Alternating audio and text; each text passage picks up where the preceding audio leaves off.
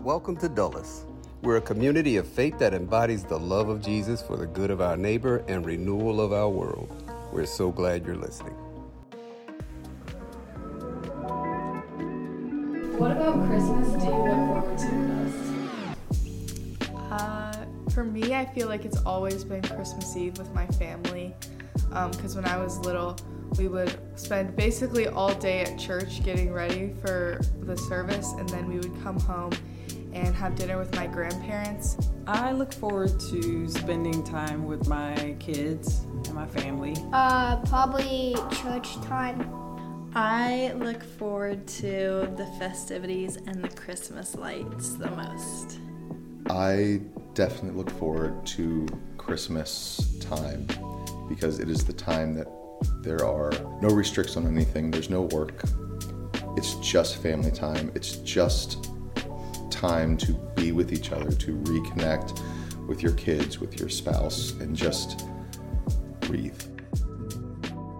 Okay, so when answering this question, these guys got it right. These are the right answers. And I think they speak for us. These should be all of our answers. Time with each other. What we look forward to the most at Christmas is slower pace, time with family.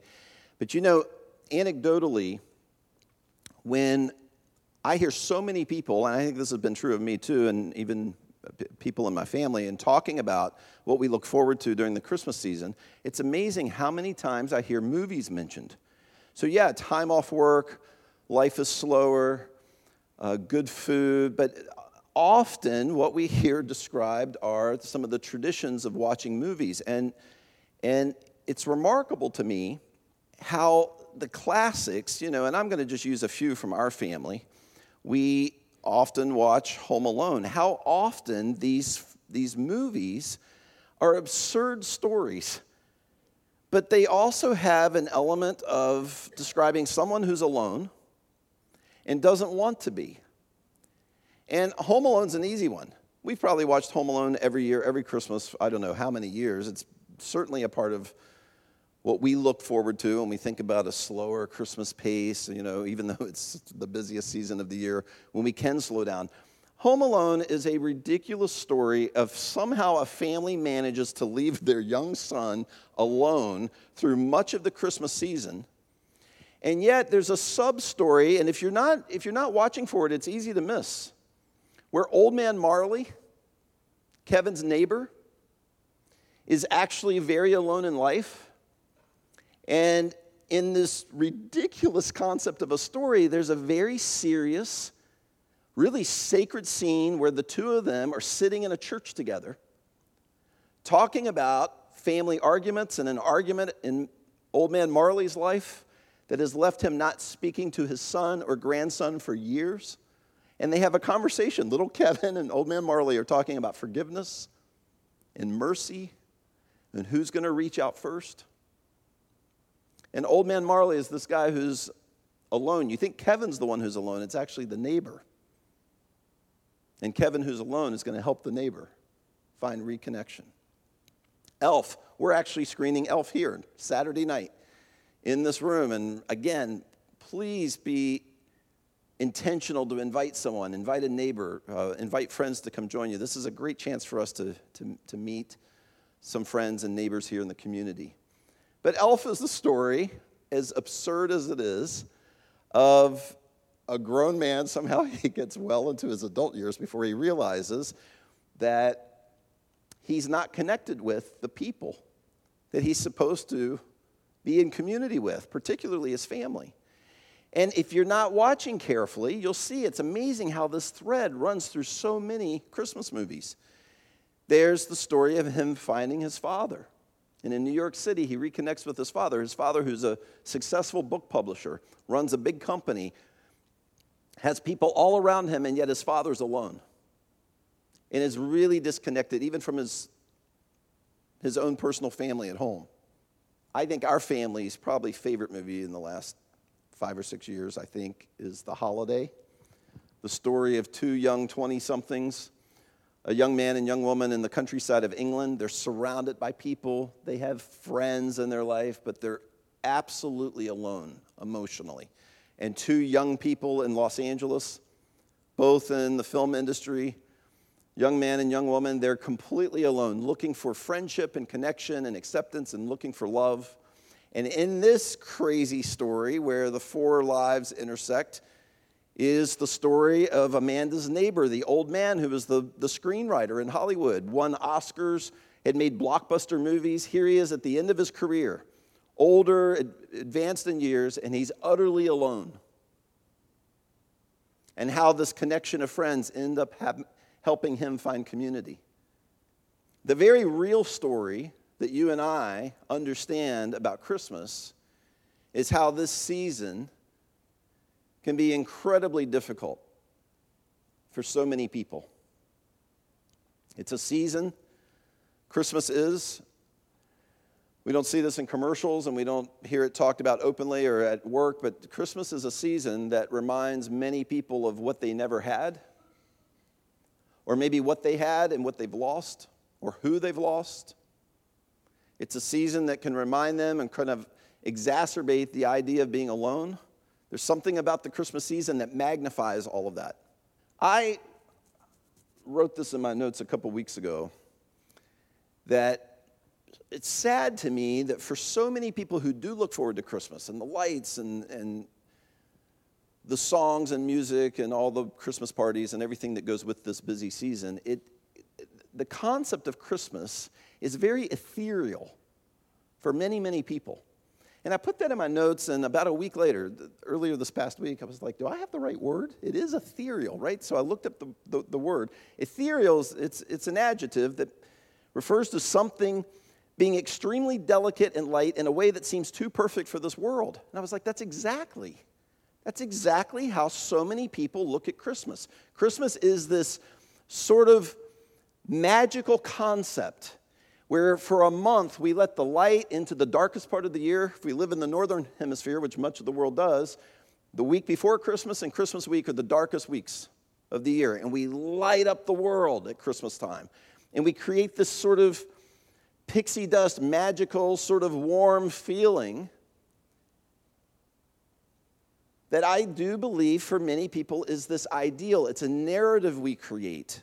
That, man, we wish the world was like this. We wish there was this warm connection to life itself.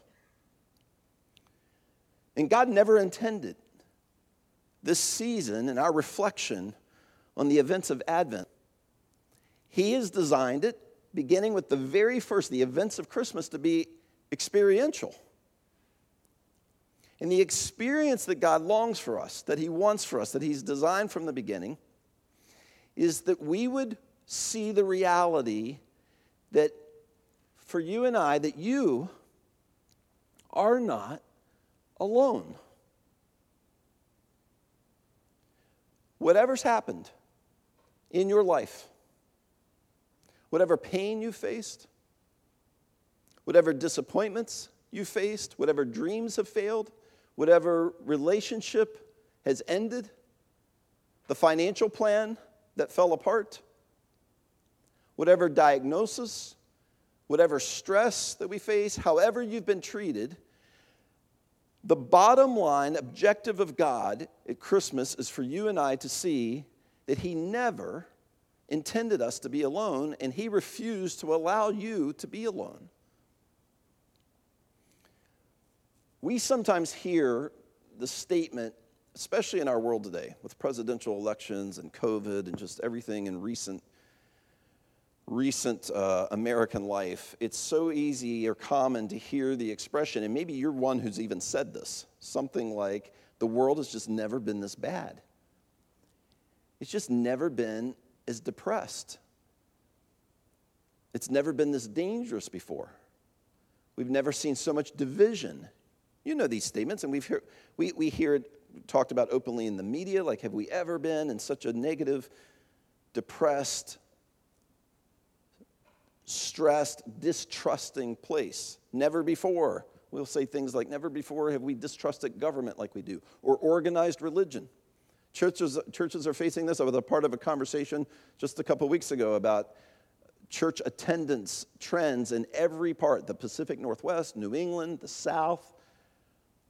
every part of our country, church attendance and participation in church is waning. It's never been this low per capita. And as easy as it is to say or believe that the world's never been, or our world has never been this bad before, this stressed or distressed before, the reality is that scholars, historians will tell us that it's very possible that the world has never been as bad as first century Rome, the Roman Empire, and in particular, pockets or corners of the Roman Empire, like the southeast region of the Roman Empire in the first century, the land of Judea, of Galilee.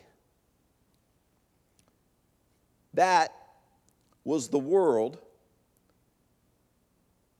when God approached you and me, when Jesus came close to you and me, when he drew close to humans.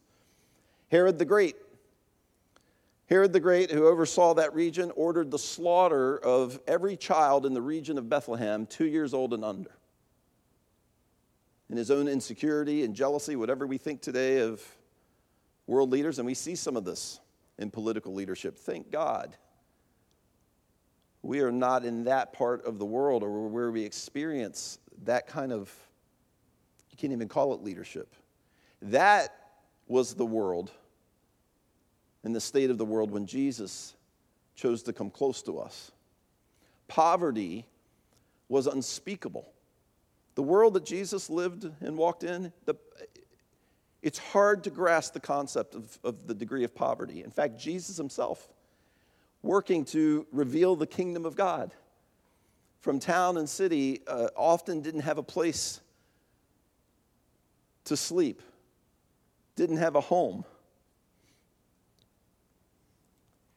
People with diseases in Jesus' day, in first century Galilee and Judea, people with diseases, even with inflammation. We see this in Luke chapter 14. The man that Jesus shows up to the Pharisees' dinner with had a condition called dropsy, a swelling in his skin. People with these kinds of conditions were considered unclean. They were announced and declared as unclean and were not allowed to participate in any semblance of societal functionality. You were an outcast if you had some kind of physical challenge. Women were essentially property, and if you think, oh yeah, like in our country up until 100 years ago, no, nothing like our recent history. When we look at how women were treated as property in first century Rome, it's unspeakable, it's disgusting. In fact, there was a Jewish law in the land of Judea. Jewish law had evolved dramatically from the law of Moses to include this clause where men who just got tired of their wives could divorce them, could actually legally file for divorce just because they were tired of their wife or the way their wife looked. And it fell under the clause of what became known as the burning of the bread law. If the wife burned a meal, the husband could divorce his wife. And Jesus actually addresses this. When Jesus speaks to the issue of divorce, this is exactly what he's speaking to. You call yourself a man of God when actually, it's interesting, just a side note here, that historians, Bible scholars, debate whether these cases that happened where a wife would burn a meal or burn the bread, as it was said, whether it was always accidental. Their voices were so suppressed. The voice of a woman was so suppressed, even in her own home, sometimes this sort of passive-aggressive, intentionally aggressive action was the only voice they had. Because they literally could not speak up to push back on an idea or to voice an opinion. That is the state of the world when Jesus came close to you and me. Roman execution is still considered today by many historians as the absolute worst man-made form of torture and death that has ever existed on planet Earth. And it is no accident that God's timing was first century Judea when he would send his son into this world. It is so intentional that Jesus came into the world when he did, into a world of unspeakable pain and betrayal and oppression, to come close to us, to come close to you and me. Christmas is the story of God coming into such a world, into our world, into your world of loneliness, the way you've been treated, maybe your world of personal mistakes or regrets that can't be undone. That's the world that Jesus chose to come into. Now, last year, about this time last year, a writer, she's a data analyst, editor, and writer. She wrote an article in the Financial Times. Her name's Frederica Coco. And this article got a lot of play on news channels and in social media. She wrote an article, "Are we prepared for the approaching loneliness epidemic?" And she writes in the article, it's interesting, one of the aspects is, make no mistake, I'm not blaming this coming epidemic on COVID. COVID exacerbated it, she says, but we were well on the way in the Western, in our society, in North America. We were already trending dramatically toward this loneliness epidemic, as she calls it. You'd think this far out of COVID, when we were anxious to get out of our houses and reconnect with people, you'd think there were anything but isolated, but we've only trended even more into isolation since COVID.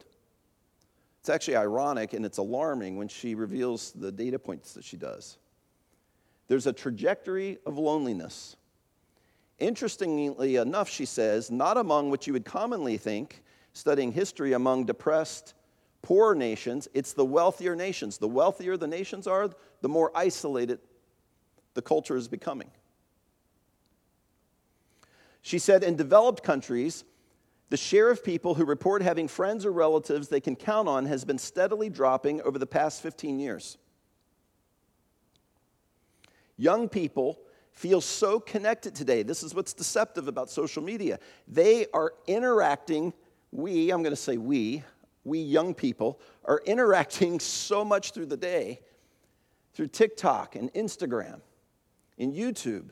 Not just in text communication, but visually, through images and videos.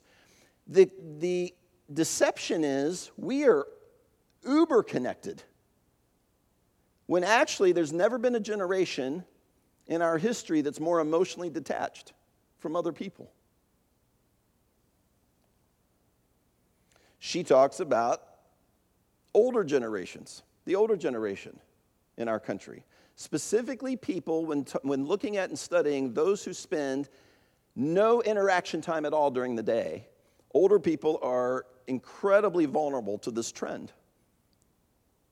Older people are consistently worse affected. On average, 53% of Americans aged over 65 spend more than 8 hours of waking time on their own.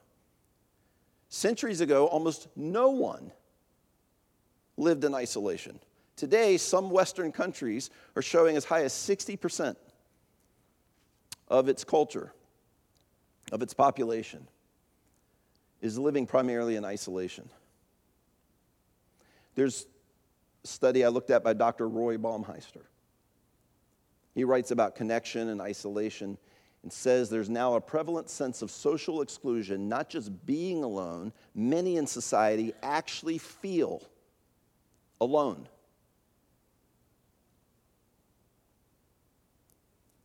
And you were never made for this. You and I were never designed to be alone. And it's so easy when you've been hurt by someone, when you don't trust your government to handle crisis or conflicts, and that's on the rise, when you don't trust organized religion, when you don't trust whether a neighbor actually has an ulterior motive in their interactions with you, it is so easy to justify just our withdrawal. It seems like common sense, maybe even it seems wise, but you were not designed to live this way. And the more that we feel that we're protecting ourselves, the more isolated we become, the more distant we become and hollow we become spiritually. You and I cannot sustain a spiritual life, understanding the Spirit of God and His voice and His direction, disconnected from other people who were created in the image of God. It's impossible. The cure for loneliness is not educational. It's not even societal. It's not financial. It's certainly not political. We put so much energy into our political opinions. It is not political. The cure is spiritual. It always has been, and it always will be the rest of your life. The cure for real connection. Seeing the activity and Spirit of God actually working in your life. Moving from the ethereal, that God has nice concepts for us and has happy thoughts for us sometimes throughout the year, and Christmas is one of them. Moving from the ethereal of good wishes by God who's somewhere up there, and he certainly sees my life at times. Other times he seems randomly distant. Moving from that ethereal concept of Christmas into the experiential is the step of trust that our God has not left us alone. He actually came personally into our world of hurt and chaos and betrayal and uncertainty, and even our world of mistakes and shame. Now, I understand the question. I do. I hear this question a lot. I used to ask it. I am not pointing my finger at you if you struggle with this. This is common, and it's something that I, early in my faith, certainly struggled with. If Jesus came into this world to be the Prince of Peace, to bring peace on earth, the name Jesus means Savior, one who rescues. If that was the plan at Christmas, how in the world is our planet such a mess?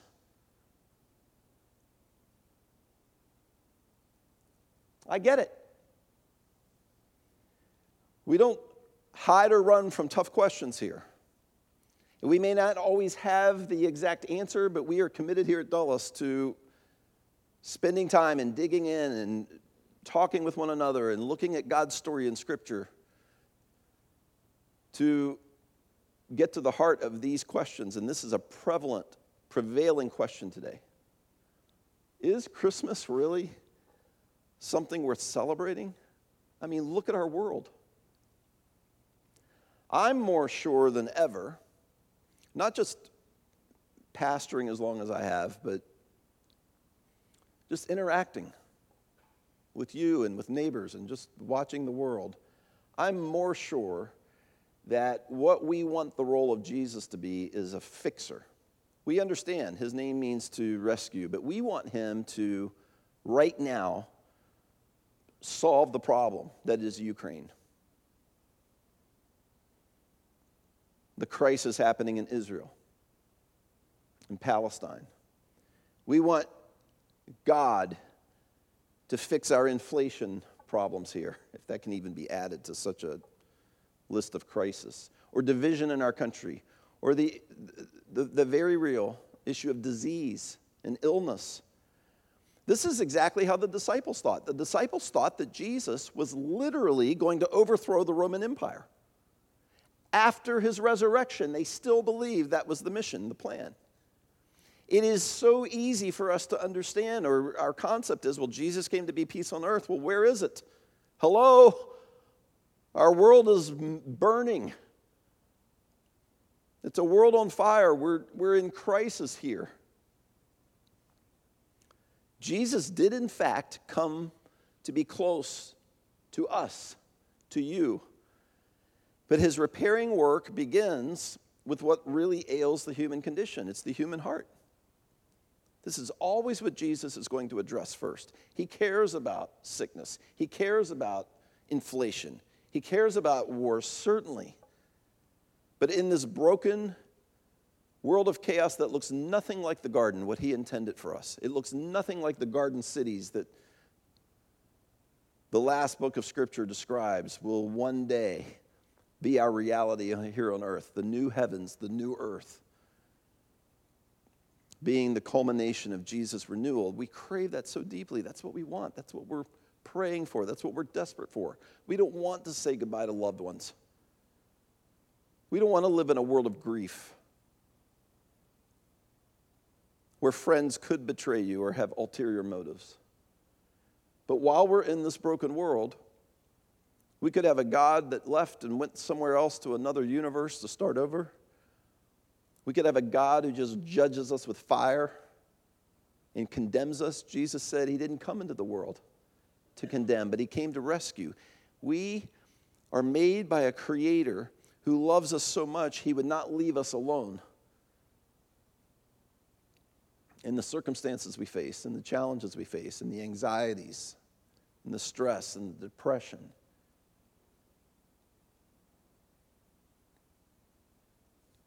Jesus came to repair our world, beginning with the human heart, starting with you, and starting with whatever isolation or circumstances that weigh heavy on you every day.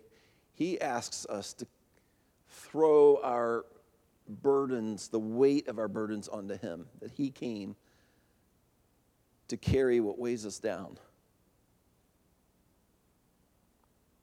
This is where peace on earth begins. We see this at the beginning, the very beginning, in the creation story. God is looking for Adam in the garden, and humans and God interacted. They shared the same space. And when we chose selfishly, in our attempt to control, in our attempt to become God, God is searching for Adam, and Adam hides. Adam doesn't want connection with God anymore. He's ashamed. He's actually hiding from God. Adam said, I heard you in the garden, and I was afraid, so I hid. And we've been hiding from God ever since.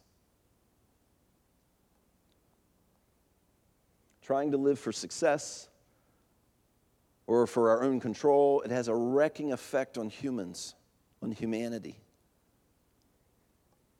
What we actually need, what we actually were made for, what we were designed for, is the only thing that makes life work, and that's closeness with God. And he loved us so much. He didn't create Christmas for us to put twinkling lights up in the darkest part of the year so we just feel a little better about getting through winter, or to have these random thoughts of God sometimes sees me. Sometimes God's care is there. Christmas is intentionally to show you the depth of God's love, that he would never leave you and me in the world of hurt that we find ourselves in. God had a solution for our isolation and our hurt. God who made everything, the God who made and designed everything, became a human to be close to us in our hurt and to carry our hurt and to take even our selfishness, our selfish choosing on himself. I mean, who does this? So a note here about Advent. Advent, it comes from the Latin adventus. It means the approaching arrival, to be anticipating the arrival of a notable person or a notable event. And we've begun something here, a lot of you here this morning have begun this daily Advent reading. We've just started this weekend. So if you're thinking, oh, I've missed it or I meant to sign up, it's not too late at all. I mean, we're just getting started. This is a really sweet but profound and meaningful 10 minutes, 8 to 10 minutes, maybe 15 minutes, depending on your pace, of reading each morning to start our day with an aspect of the Christmas story, of the arrival of Jesus, not just into our world, but into our lives. You can go to our mobile app if you want to sign up. It's super simple to join. I wrote that Advent is us moving closer to an event, or it's us moving closer to Christmas as we reflect on, as we recognize the reality, the experience of God moving close to us, moving close to you. So in this Advent reading just this weekend, just on day one, a couple days ago, The reading was in John 1, and I just saw something. I've read John 1. I don't know how many times I've read John 1. I mean, hundreds is probably right. I had never made this connection. I'd never seen this, and this just continues to happen in God's story. The more that we spend time in God's words, the more he reveals his movement toward us, his heart for us, what he's working, what he's constructing in us. So let me begin the first few verses here of John 1. This is John's description of the arrival of Jesus. In the beginning was the Word. He's calling Jesus the messenger, the voice of God. He was the Word. And the Word was with God, and the Word was God. He was with God in the beginning. Through him all things were made. Without him nothing was made that has been made. And if that's new for you, the concept that Jesus made all things, Jesus didn't arrive till the New Testament. God the Father created all things. We're actually taught, it's consistent throughout Scripture, Jesus was actually the author of creation. Jesus was the one who actually spoke creation in Genesis. We see this, and just quickly, in Colossians, Paul speaks to this. Jesus, the Son, is the image of the invisible God, the firstborn over all creation. For in him, in Jesus, all things were created, things in heaven and on earth, visible and invisible, whether thrones or powers or rulers or authorities. All things have been created through Jesus and for him. He is before all things, and in him all things hold together. I mean, this is speaking to like molecular structure. Our cells stay together. Objects that we create in this world actually hold together. They stay bound together. We're told here because Jesus holds all things together, everything in creation. So if we go back to John's introduction of the arrival of Jesus, in the beginning was the Word was with God, he was God. He was with God in the beginning. Through him all things were made, and here it comes. Stay with me on this. Through him all things were made. Without him nothing was made that has been made. And then John ends this introduction to who Jesus is in verse 14. This Word, the Word of God, Jesus, became flesh and made his dwelling among us. And what just clicked with me, I'd never seen this. It just had never connected in me as many times as I've read it. The one who made all things made his dwelling among us. I mean, think about this concept. The one who created the universe. A friend invited me over not too long ago with a telescope. I mean, this is me, the nerd, talking here. Amy will make fun of me for this later, I'm sure. But, hey, I've got my telescope set up on my deck. I'm looking for Saturn tonight. So I went over, and he's like, take a look. And I looked, and there's Saturn. I'm standing on my friend. This is in Stone Ridge. On his back deck, looking through this little telescope, and there is Saturn, the rings of Saturn through the telescope. The God who created our universe and all things that are possible, relationships, human interaction, our technologies, the cities we build, he chose to make his dwelling with you and me in the challenge, in the way people can treat one another, in political division, in chaos, in disease, in illness. This is the world that God chose to come into, to come close to you in. Matthew's account begins in Matthew 1. This is how the birth of Jesus, the Messiah, came about. His mother Mary was pledged to be married to Joseph, but before they came together, she was found to be pregnant through the Holy Spirit. Because Joseph, her husband, was faithful to the law and yet did not want to expose her to public disgrace, he had in mind to divorce her quietly. We know what happens. I'm sure you're familiar with this part of the story. Stay with Matthew here because he's moving us in the introduction of Jesus toward the big reveal. Matthew, who was a disciple of Jesus, this is the major point that he's driving us toward right here in the beginning, in the introduction of Jesus. After Joseph had considered this, an angel of the Lord appeared to him in a dream and said, Joseph, son of David, do not be afraid to take Mary home as your wife, because what is conceived in her is from the Holy Spirit. She will give birth to a son, and you are to give him the name Jesus, Rescuer. And this is where Joseph is realizing that's Messiah language. We're talking about the Messiah, because he will save his people from their sins.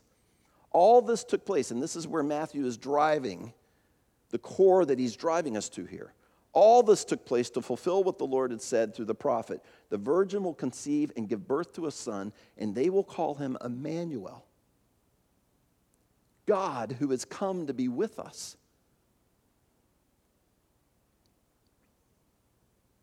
God actually came into our world of pain and brokenness and distrust and stress and anxieties, wars and heartache, to be close to you.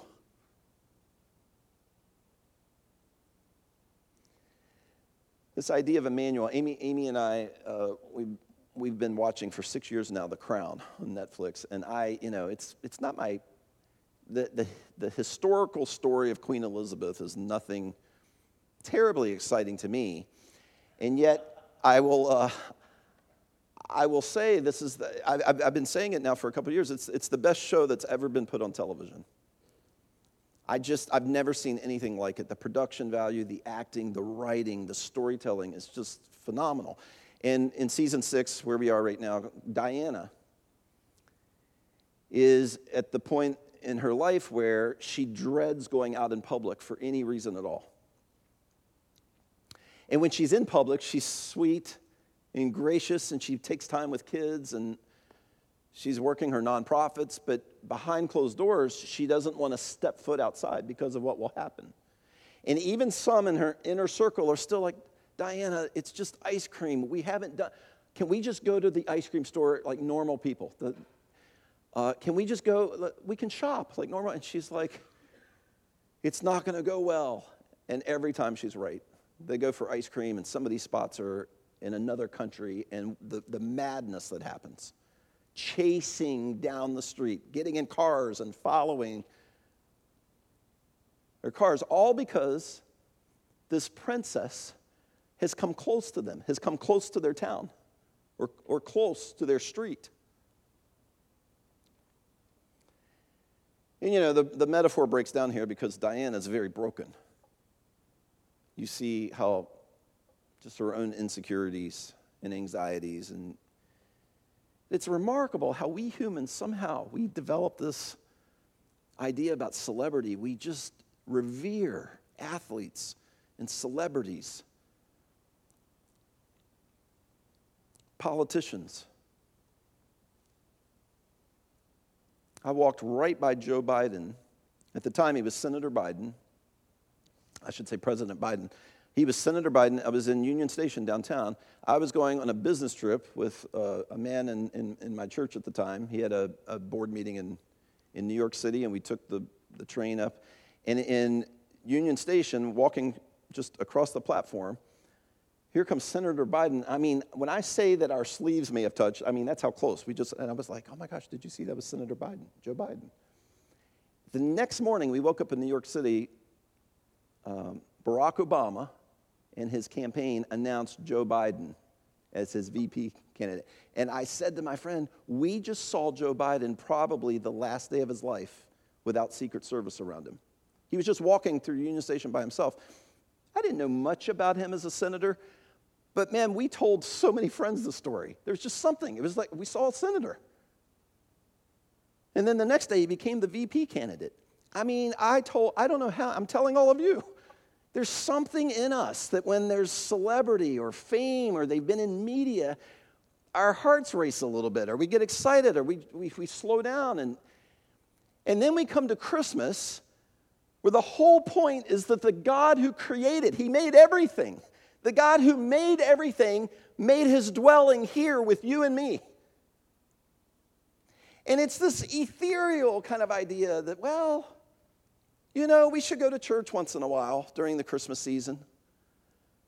God I think he's good and has happy thoughts. I don't see him at work in my life right now, really, but there's something about Christmas. We want it to be this kind of magical time.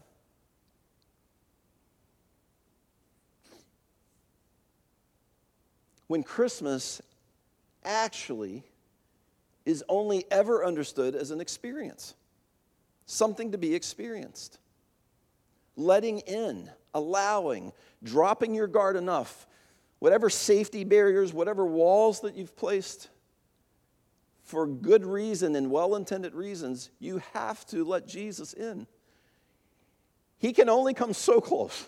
He can come into your world of pain and take that pain onto himself, even physically. But you have to allow him emotionally close to you. We looked at the beginning of Matthew's story. Let's look at the very last sentence. The very last sentence of Matthew's account in Matthew's gospel. He quotes Jesus, and surely, it just couldn't be clearer. Matthew makes it clear. Emmanuel, chapter 1. It's God who's come to dwell among us, to be with us. The very last statement, it's the capstone of Matthew's gospel account. And surely, Jesus says, I am with you always to the very end of the age. Even if the age were to end, even if the world were to just disintegrate, I'll be with you even in that moment. I'm never leaving you. I'll never forsake you. However someone has treated you, whatever reasons you have of distrusting or guarding yourself from human interaction, I have come to be the faithful one to you. And then we cycle through but God, the thing that I did, the regret, the pain I created, man, it just does not matter. You're not understanding what Jesus took onto the cross. If you're allowing a mistake or a decision or choice that you made to keep you distant from God, he came to take all of our mistakes, all of our choosing, all of our selfishness, our need for control to the cross.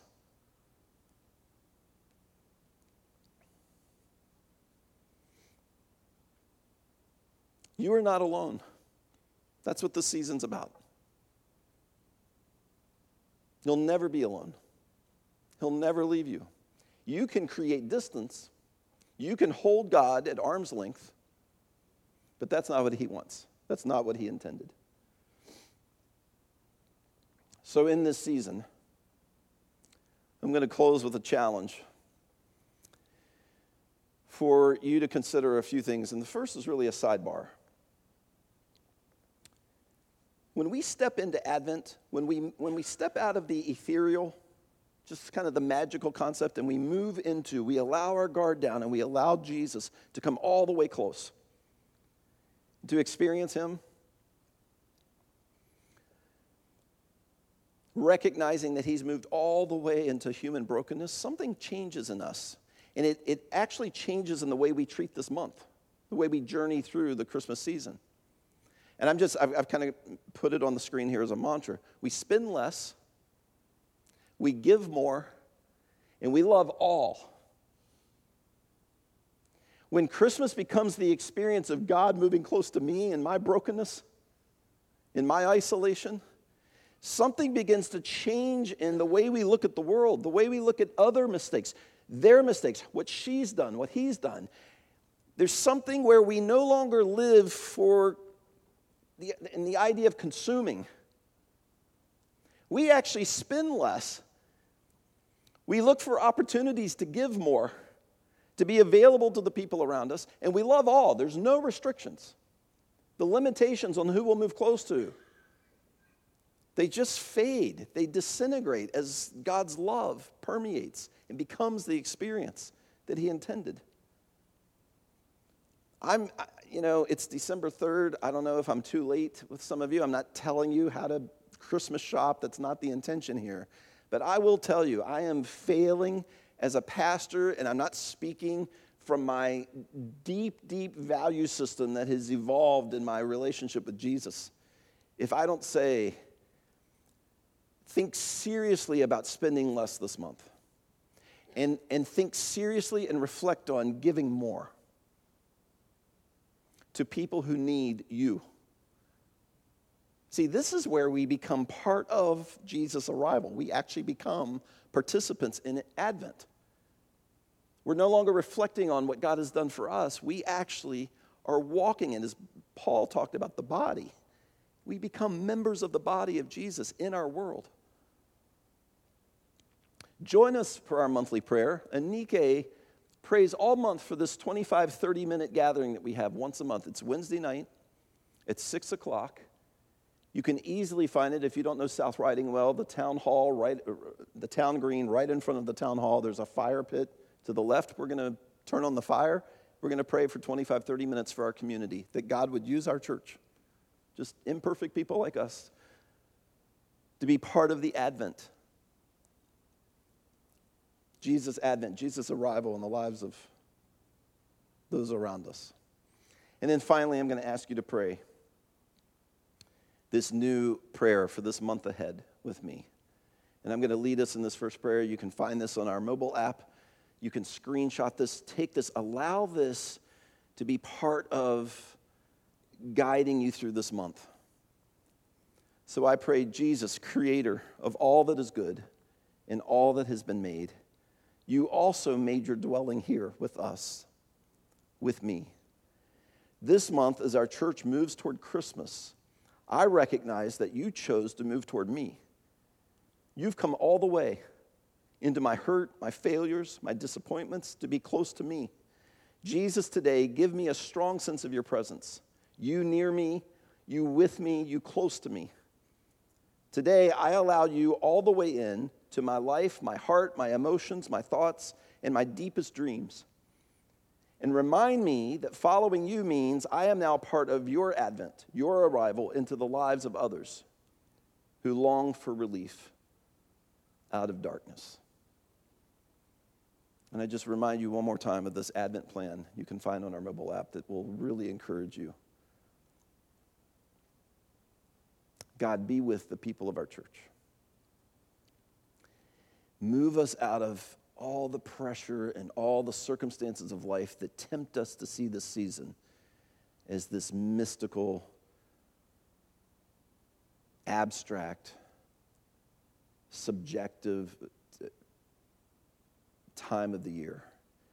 May we experience the reality of your arrival into a very broken, sometimes a very dark world, to be close to us, to teach us, to correct us, to move us toward light, your life. And Jesus, may we become more and more the solution, the voice of love and hope in the lives of others.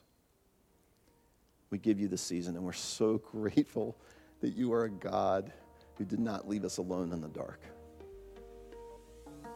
Amen.